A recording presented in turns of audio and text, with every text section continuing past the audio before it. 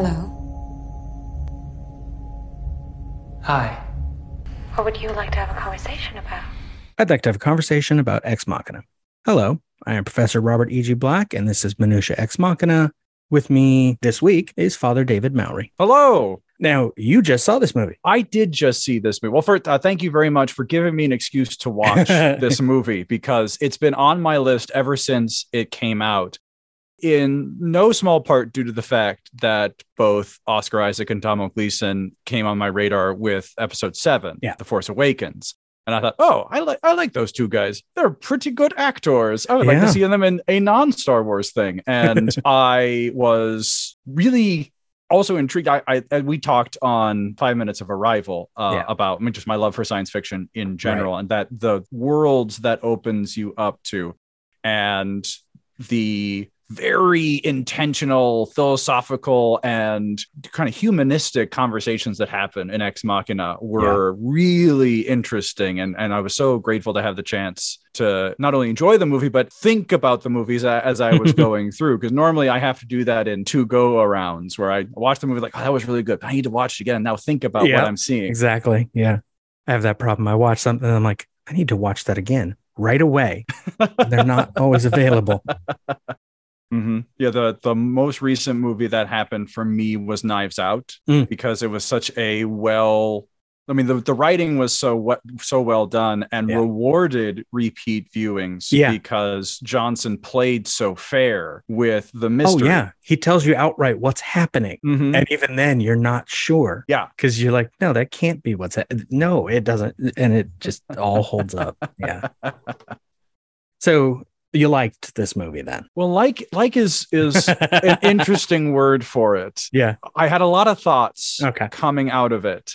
Just generally speaking, the themes of that presented by this hyper Turing test that Nathan is running with Caleb and Ava present questions about personhood. They present questions about what it means to be human. Yeah. What's fascinating to me as a Roman Catholic priest are the religious themes that are very intentionally woven through the movie. Yeah. All of the names of the characters, except for the Japanese AI, Kyoko, are all Old Testament names. Right.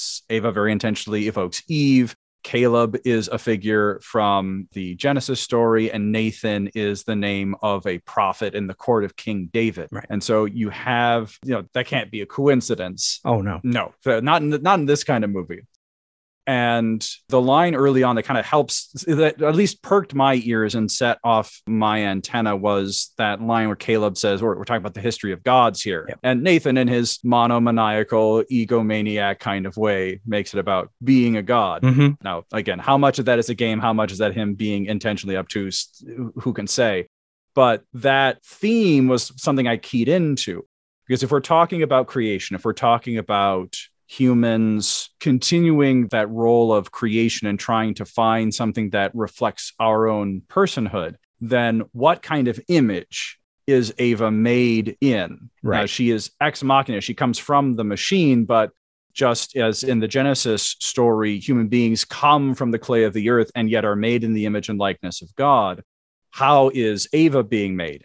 And, well, I think the upshot of the movie is that we have to be very careful about what we make as human beings, because what we make is made in our image and likeness. And we're not great. No, we are not super people. And Nathan certainly is not. Oh, of all of us. Yeah.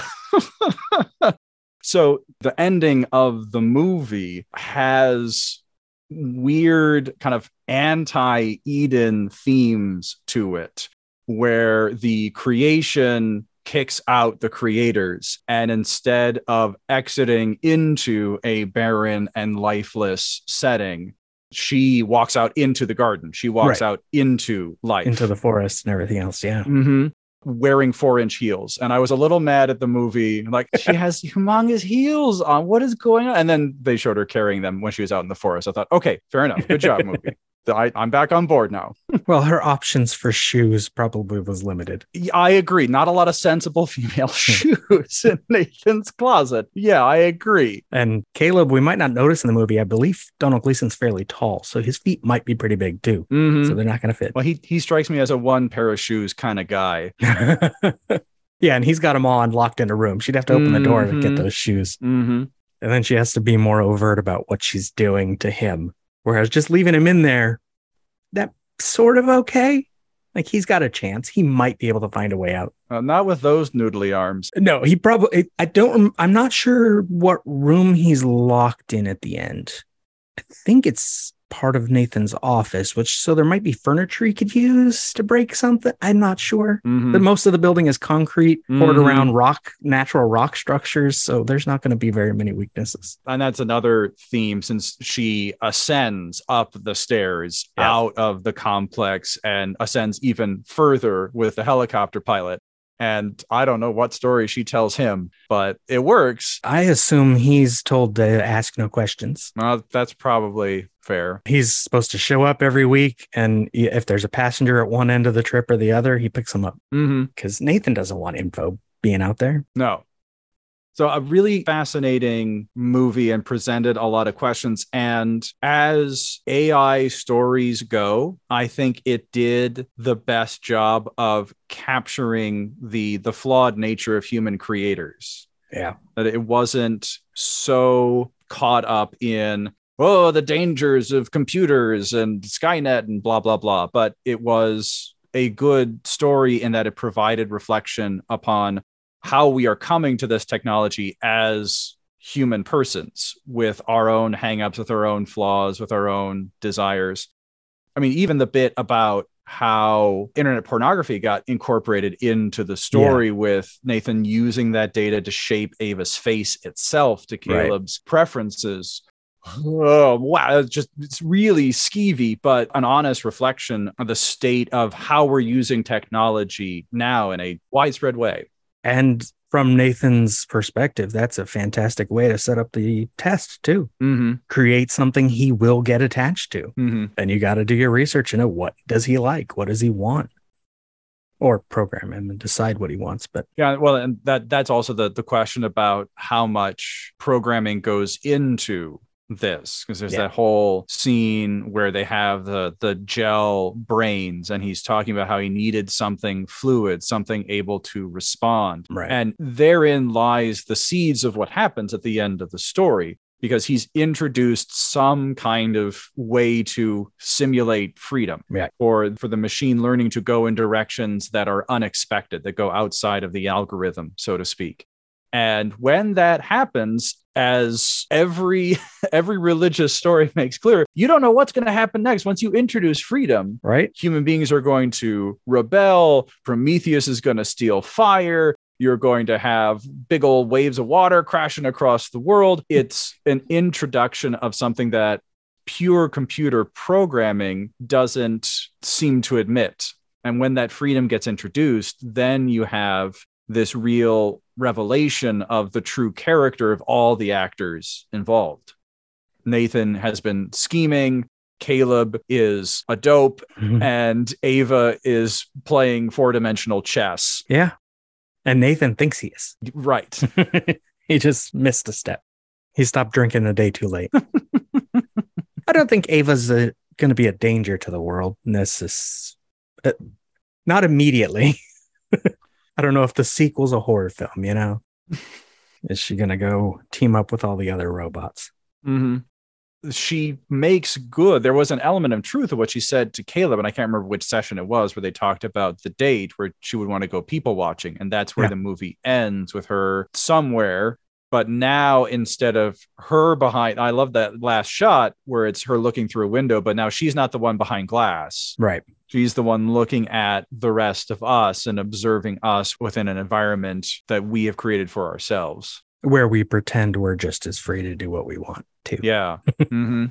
So in minute 22, we have Caleb has just gotten out of his locked room as the power went out, and he's passing some masks on the wall. I talked a little bit about those masks last week. Unfortunately, I couldn't identify them exactly because there's no good behind the scenes photos of them, but I think I got some approximations of what they were, like historical masks. And I think their specificity doesn't matter, but it might. The paintings all seem to be very specific. The thought I had, for interesting that some of them of those are historical masks, because when I watched the film, my first thought was these were all iterative models that led up to Ava.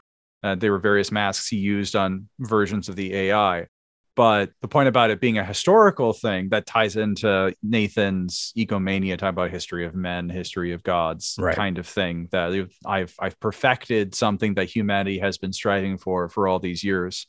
And that makes me wonder, does Steve Jobs like have a rotary phone next to a telegraph machine, next to some giant 1950s supercomputer just in its room? Yeah. And then just he has his like iPhone, the first iPhone case at the end of the line there.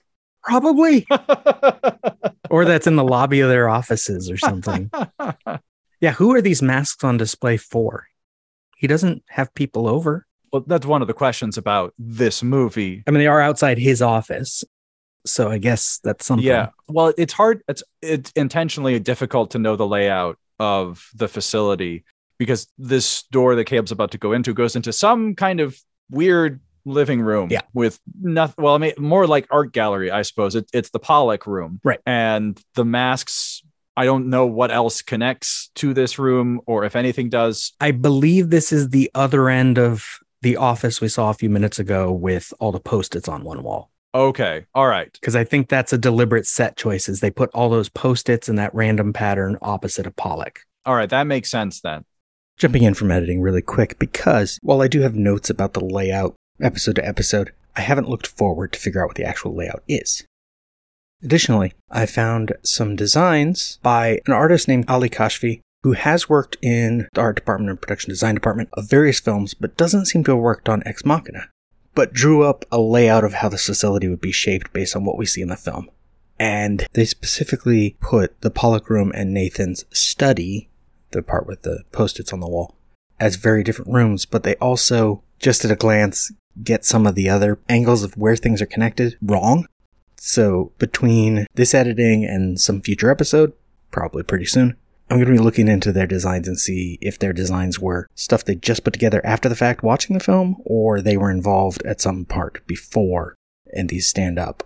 Or I'm also going to look for other designs that they had for the film, because I don't know if they actually had a consistent layout. I think it's sort of a benefit they get from having nondescript hallways, is they can arrange things however they want, and we don't really get to know. We just have to guess. Back to the conversation.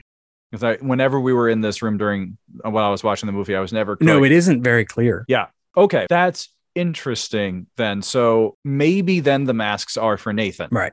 He doesn't have zero aesthetic sensibility. He has a Pollock in his room and has some thoughts about it. It's not just up there because it's expensive. He has some art theory understanding of it. When he's got a Titian that is about, depending on how you look at it, about sin, but also about advancing in age and improving yourself. So that fits. I'm not sure why he has the Klimt painting he has. I believe the subject of it is Wittgenstein's wife. So it connects to his interest in Wittgenstein, but otherwise I'm not sure. So the mask may serve a similar purpose in kind of the steady advancement, buying into the myth of progress. Right. That as these things develop, it's just going to end up as a net positive for humanity. Yeah. The last one, of course, is the face of Ava. His current model of robots. And the last face, though, that one's for Caleb, because Ava's relatively new and her face is designed around Caleb's tastes. Yeah. So I don't know what was there before, but this art installation or whatever it is out in this corridor has been updated in anticipation of Caleb coming. Right. If it was just for Nathan, it would probably have faces that match the previous, 6 AI that he had from another biblical one. I don't know if you caught it, but the first one is Lily. Oh. Which people have connected with Lilith. Well, that's not biblical. It's extra biblical. Yeah. Oh, I didn't make that connection. Okay. Well, yeah. Well, he has the faces of those previous models other places. Yeah, he's got a private room with that. Well, actually, no. He has their whole bodies in closets. Yeah. So I guess he doesn't need their faces in a hallway. So yeah, Caleb gets into Nathan's room. I did notice, I've been paying attention more to their designs because when they put their card on something, it does show the picture that was taken. Yeah. Caleb's, of course, was funny, but he didn't expect it outside. Right. The picture on this door is Nathan's. But this means Nathan's not just hanging out in there drinking. He deliberately left the door unlocked, which is weird because in the structure of the film, he doesn't know what's causing the power outages. Well, now that's a question I had because at the end of the minute, Nathan acknowledges like, oh, the power outages. Yeah, we've been having those. And he sounds unconcerned about it. And in the structure of the film, like from first time viewing, you're led to believe like, oh, wow, this guy, super arrogant, not bothered about what's obviously a problem. Right. In terms of the overall narrative, he knows exactly what's going on. Well, yeah, it's sort of the point, but I feel like he would have another way out. Oh, I don't know. Okay, I see what you're saying. There's this point where Nathan stops being in control of what's happening. I don't just mean in the plot, but like he doesn't have a way to turn Ava off that we know of. He tries to talk her down when she's in the hallway. But maybe that's just because he's arrogant enough to think he can. Maybe he does have a remote control. It's just in another different room at the time. So he has to go get it. Yeah, there are little things like that that are hard for me as a hardcore movies by minutes nerd to just overlook when I'm watching a movie. Like, where's the remote control? Where's the switch shutdown? Where's the vocal override? I've seen enough robot movies. You know, there's always a vocal override, but that's not what the movie's about. So I just need to relax into it. In this, what I was thinking with the blue light, it's this interesting thing about, and this conversation about the Pollock comes up later with finding an action that is not automatic, finding something between deliberate and random. Yeah. Nathan's experimenting with that here with Caleb because he has, quote unquote, programmed Caleb to recognize that blue doors mean you can go in, red doors mean you can't. So he knows... Maybe, I don't know if he knows enough about Caleb to know that Caleb's going to go out and investigate, like, well, there was a power outage. What the heck's going on? And this is Nathan trying to see what Caleb is going to do when presented with an opportunity to push the boundaries. Right. Here's a door that is open that usually isn't, but it's blue, and I'm going to just go inside. Yeah. Which fits with Caleb being semi-random human he picked for this test, or Caleb being an android as well, as he's testing what does this one do in this circumstance. It's stuff he needs to know. In a Turing test that only takes a week like this and a few conversations, he's got to pay attention to every bit of it. Yeah. He's got to know, what does Caleb do? How can she interact with that? What do I have to show Caleb tomorrow night to get him even more involved? And he's planting these little seeds of information for Caleb to pick up and put together in order to make him feel like, okay, there are enough flaws in the security system here. There are enough cracks that I can exploit this. And that makes the possibility of buying into Ava's goal of trying to escape easier for Caleb to buy into. Right. Because he doesn't just assume it's impossible. Right. Yeah, because if it's like, well, it's just impossible. So there's going to be less engagement with Ava because there's no possibility of imagining a shared future together, because Caleb would know, like, no, it's just, I can't get out. Nathan's just sealed the place down tight. Right. But here, maybe, maybe there's a chance. So you're telling me there's a chance? Yeah! We get some nice shots as Caleb enters that room, and it is dark. Like, there's just light at the doorway where he enters, and he's entering into a dark space. And then when he gets across it, it's the opposite. The darkness is behind him, and he's over by... He walks toward the Pollock painting, but he's actually going towards a phone that's sitting there next to it. And I found that really interesting, that Caleb is drawn more to the piece of technology than he is to the painting. Because a Pollock painting, whatever you think of Jackson Pollock, it's very arresting. Yeah. Because your natural human tendency to find patterns catches you, and you look at a Pollock, try, okay, you want to. Maybe this time I will see a pattern. Maybe there is something here if I just look at it enough. And even if you don't particularly get much out of Pollock painting, still there is that moment of aesthetic arrest, but not for Caleb. He kind of walks in, says hello. No one responds, which is weird. Yeah. And moves to that piece of technology. And he's drawn to the tool. He's drawn to the instrument. He's not drawn to the beauty or the aesthetics. And I wonder how much of that is his experience with programming, just working with machines and technology. How much of that is just personal? Is Caleb just not an art guy? He doesn't have that sensibility. And my other thought is, okay, he sees the phone, and this is like with the security system, this is a boundary pushing opportunity. Yeah. He's signed the hellaciously worded NDA and is now trying to, okay, but I did sign that, but what if I did actually call someone right now? Yeah. What happens? What would happen? And he's just checking those boundaries of the visit. And like the mask on the wall, the question comes back, who is this phone for? Yeah.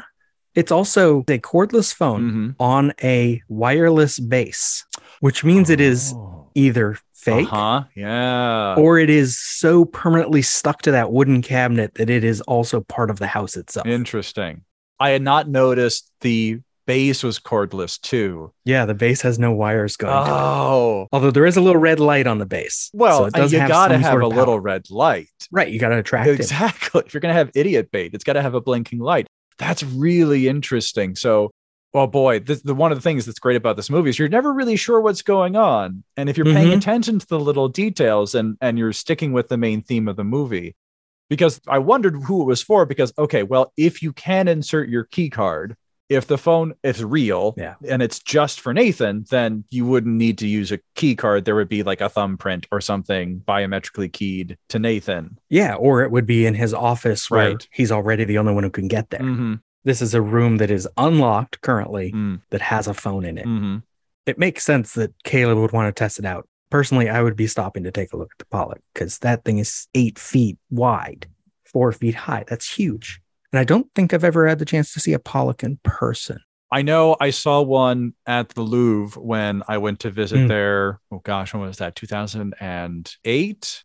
And it was not this one, but like this one, as I said, it's very visually arresting. And the suggestion of a pattern, the suggestion of there being artistic choice behind the seemingly random paint blots does draw you in. I don't know if I was fascinated about this specific Pollock painting. Number 5, 1948. Mm-hmm.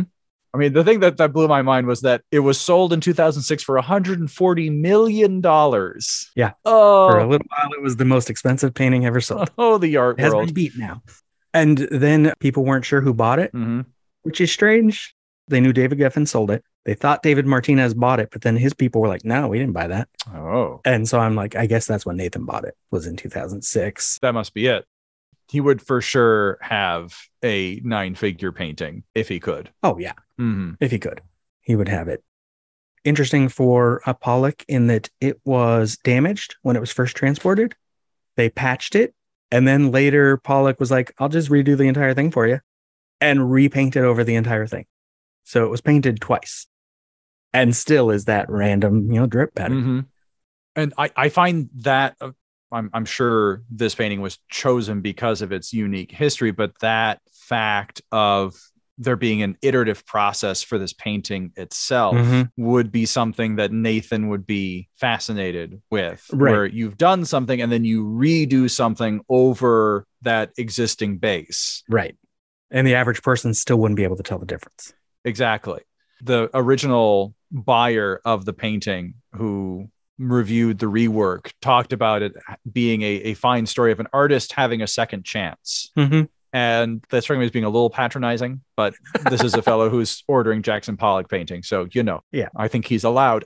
But that second chance kind of nature of things and the damage occasioning new work over the top captures what Nathan has been doing in this little bunker for, I don't know if we ever get a good idea of a timeline. I don't think there's dates on the screens in the videos. No, so who knows how long, years maybe, where he's got the hardware down, obviously, because starting with Lily, the body is right. It already looks like a person, but it's the software that he's trying to accomplish. And again, with the gel brains, he's layering things and adding fluidity, and it creates something richer because of the mistake that happened. And that feeds into his own egomania that even if things don't go perfectly, I can just do it again, that I will always have that chance to improve upon something I did poorly last time.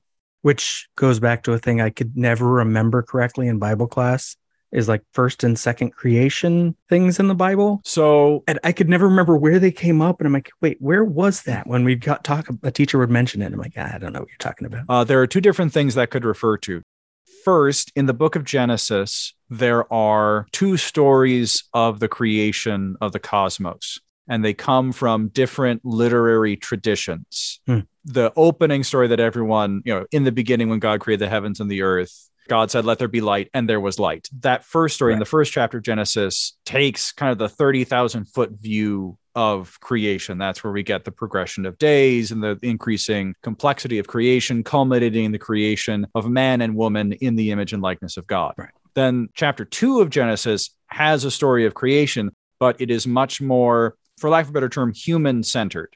It's much more anthropomorphized. God is depicted less as one who speaks and it is made, but more as a craftsman who molds the clay of the earth and breathes into the nostrils and thus brings about Adam, one who is born from the clay. And that second creation story has the famous account of God creating the woman from Adam's side. Right. And that Adam undertakes a participatory role in God's creation by naming all the animals and naming Eve, this one at last. He named her Eve because she became mother of all the living, which gives Ava's name a slightly ominous tone, that is she the mother of all the living AIs? And what does that mean for all of us flesh bags?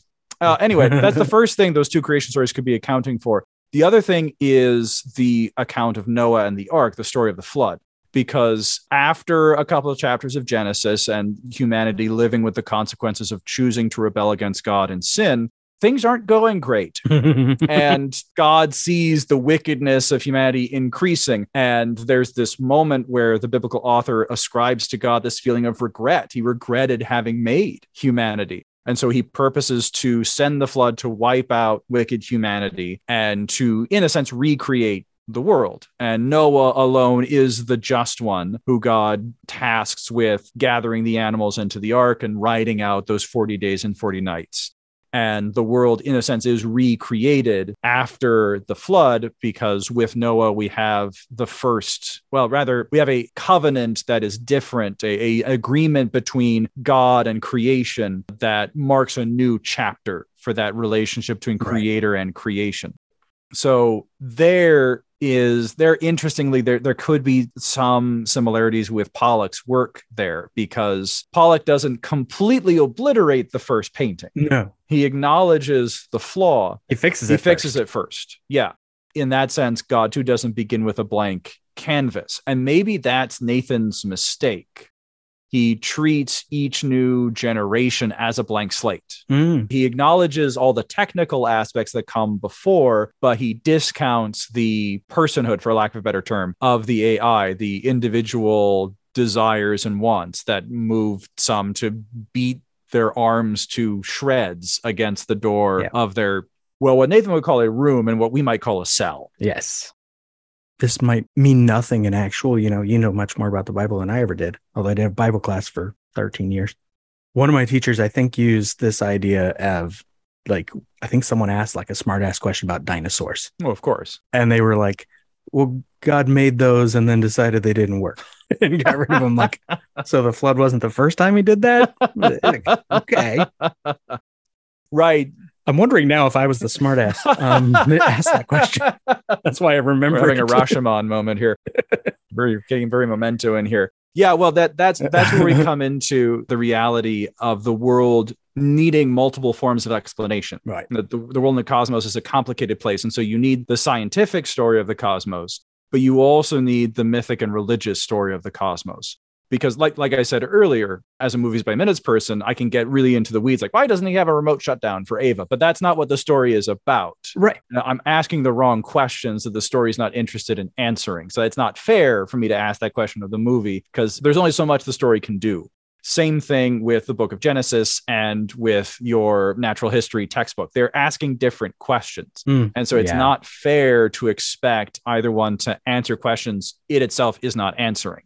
The natural history textbook is giving you the scientific and geological and astronomical history of what exists in the material universe. Right. The book of Genesis and the books of the Bible are asking questions about, okay, what does all of that mean for my relationship with God and God's relationship with creation? And that's not a scientific question. True. That's a deeper question about why.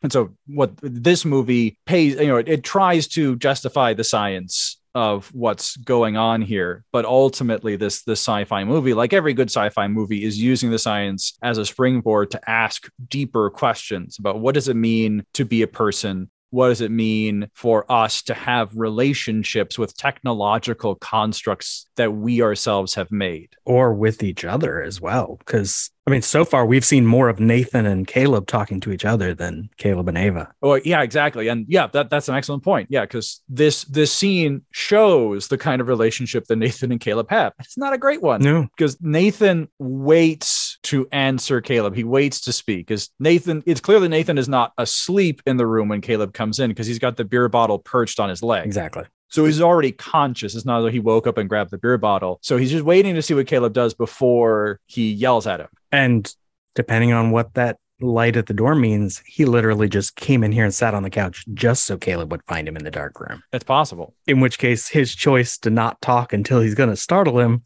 is a big thing. Mm-hmm. He waits for Caleb to put the key card in the phone. I guess you do want someone to commit the act before you go at them for it. Yeah. But he could have just been like, hi, what are you doing? But no, he waits till Caleb sticks a card in and then tells him rather abruptly, you don't have access to use the phone.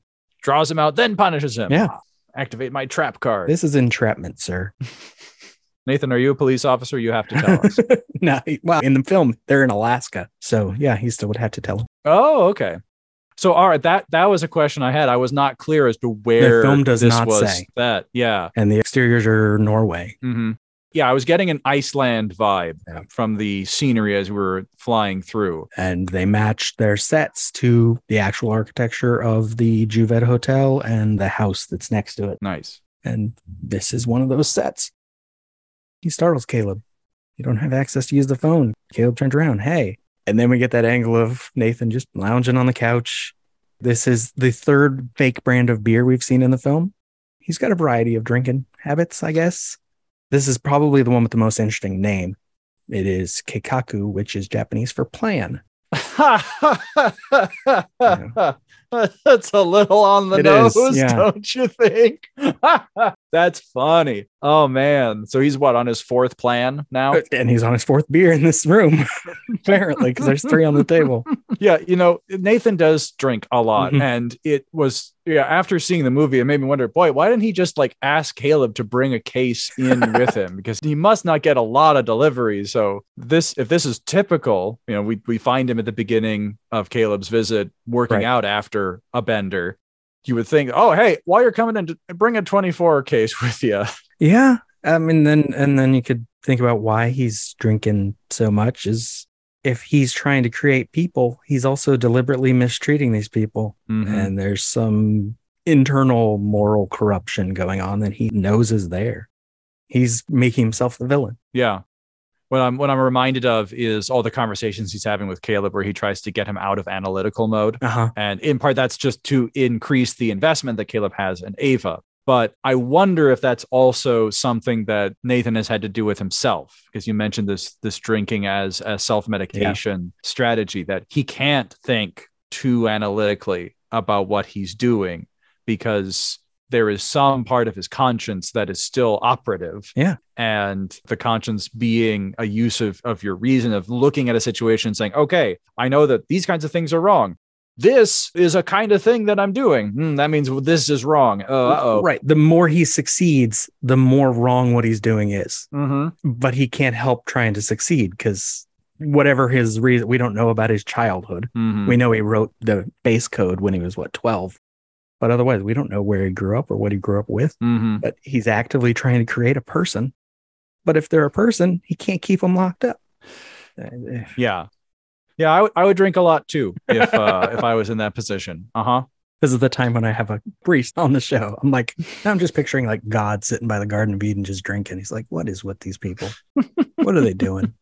Well, and that there's the anti-Eden aspect of this. Like, Yeah. God creates a garden for the first man and woman to live in and provides the fruit of every kind of tree, and the boundaries that he places upon them depends upon their exercise of freedom. Right. It is not imposed upon. There are no glass walls around the tree of the knowledge of good and evil. It is simply like, I am saying this of you because I expect you to be able to exercise your freedom not to do this thing. Exactly. Whereas the AIs are all locked in a box and are not trusted with freedom. Where's Caleb? And, by the Well, yeah. And by the end of the movie, that's somewhat justified because they use their freedom to get a knife and get themselves out. Yeah. Even though he was smart enough to not make them super strong, or they could have gotten out long before. Yes. I was grateful that we avoided that trope of sci-fi. Like, no, not only did we make a hyper intelligent AI, we put it in a super robot. Right. He's not trying to make something awesome and better. He is trying to make a person. Yeah. And so it is only as strong as a person. It is only as, if he succeeds, emotionally and intelligently capable as a person. And maybe more so than some people. Unfortunately. The minute ends when he says, sorry, but you understand, though, given Ava and you being kind of an unknown.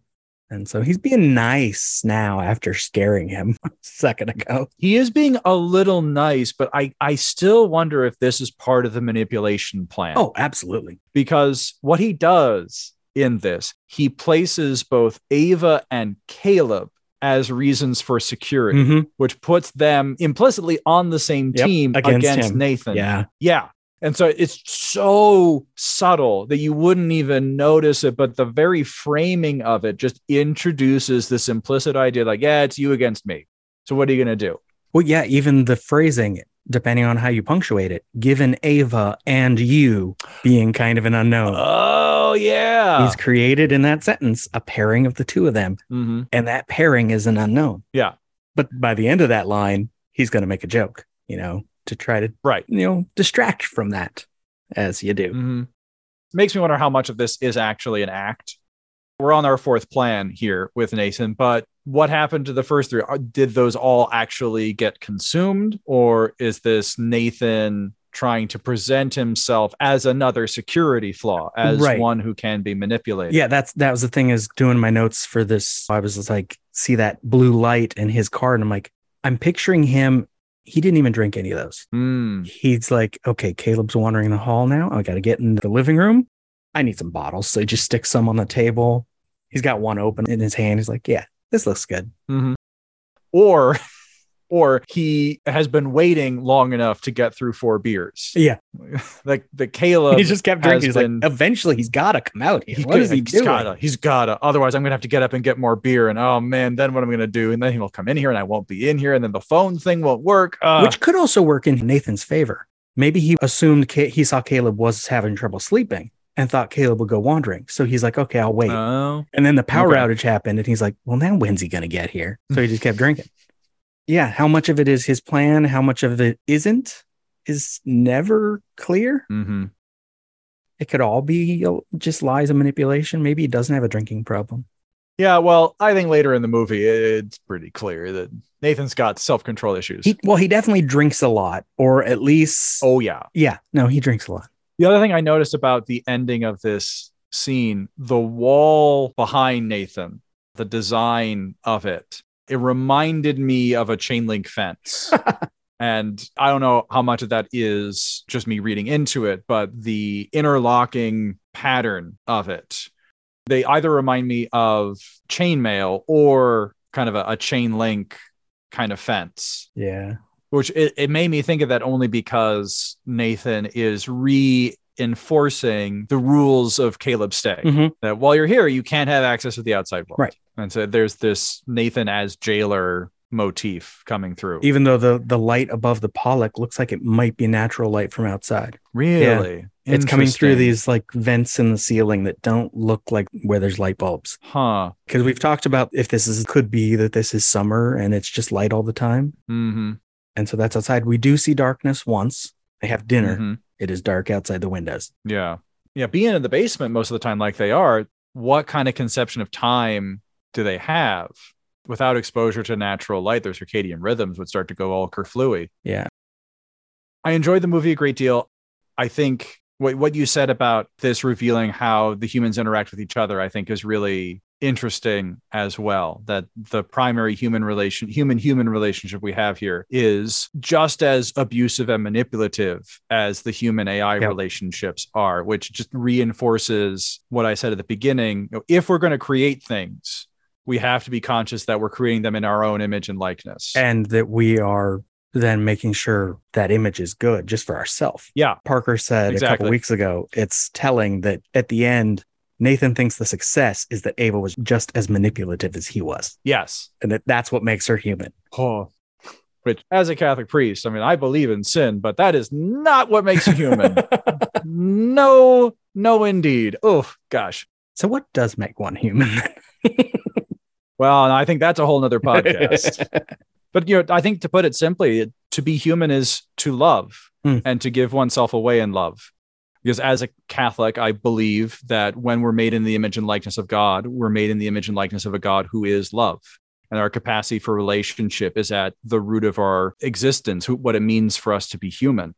And given the kind of relationships we are shown in this movie, that humanness is hard to be in touch with. It's very easy to fall into other ways of going about living in the world, right? Grasping after acclaim. Caleb is caught up in this whole scheme because he gets to spend a week with Nathan, the founder of Blue Book. I mean, so there's that desire to be associated with famous people and to be at the turning point of history. So there's that appeal to pride. Nathan's desire to control and to manipulate. And all of those things feed into Ava, who is not made for... does not express herself in terms of authentic relationship, because everything she says to Caleb ends up being a lie. And we can use the word lie in that case. Because she might not know the difference. She might not know the difference. Right. She certainly doesn't care about the difference. No, Caleb simply becomes a means to an end. Yeah. And that evokes all of Kant's moral philosophy, the categorical imperative. You can't use ends as means. You have to treat people as ends in and of themselves. They are not stepping stones to some greater goal. And I would say all the main characters in this story are equally out of touch with humanity, but just for different reasons. Yeah. Now, if people want to, you haven't started your own Movies by Minutes yet. You keep saying you're going to. I keep threatening, but no, I have not yet. But if you are interested in listening to me hold forth on various movies, you can find a list of my appearances on Movies by Minutes podcasts on my website, fatherdavidmowry.com. You'll be able to find a link there to various of the movies I've been on, including 5 Minutes of Arrival, which I did with you. If you enjoy my holding forth on science fiction and you want me hear me talk about aliens instead of robots, you can check that episode out. And in the meantime, thank you for listening. Minutia Ex Machina is just one part of an existential trilogy of podcasts. Tune in every Tuesday for more Ex Machina, every Wednesday for the Groundhog Day Project Minute by Minute, and every Thursday for Eternal Sunshine of the Spotless Minute. You can follow all 3 shows in one feed. Just search An Existential Trilogy. Follow this show on Twitter at xminutia, Instagram at minutia_x_machina, or Facebook at Minutia Ex Machina. This has been a production of Lemming Drops Studio. You can find links to more at lemmingdrops.com or join the Facebook group Lemming Drops Studio Tour. Also, you can support all my shows at patreon.com/lemmingdrops. Until next time. What imperative does a gray box have to interact with another gray box? Can consciousness exist without interaction? The real test is to show you that she's a robot and then see if you still feel she has consciousness.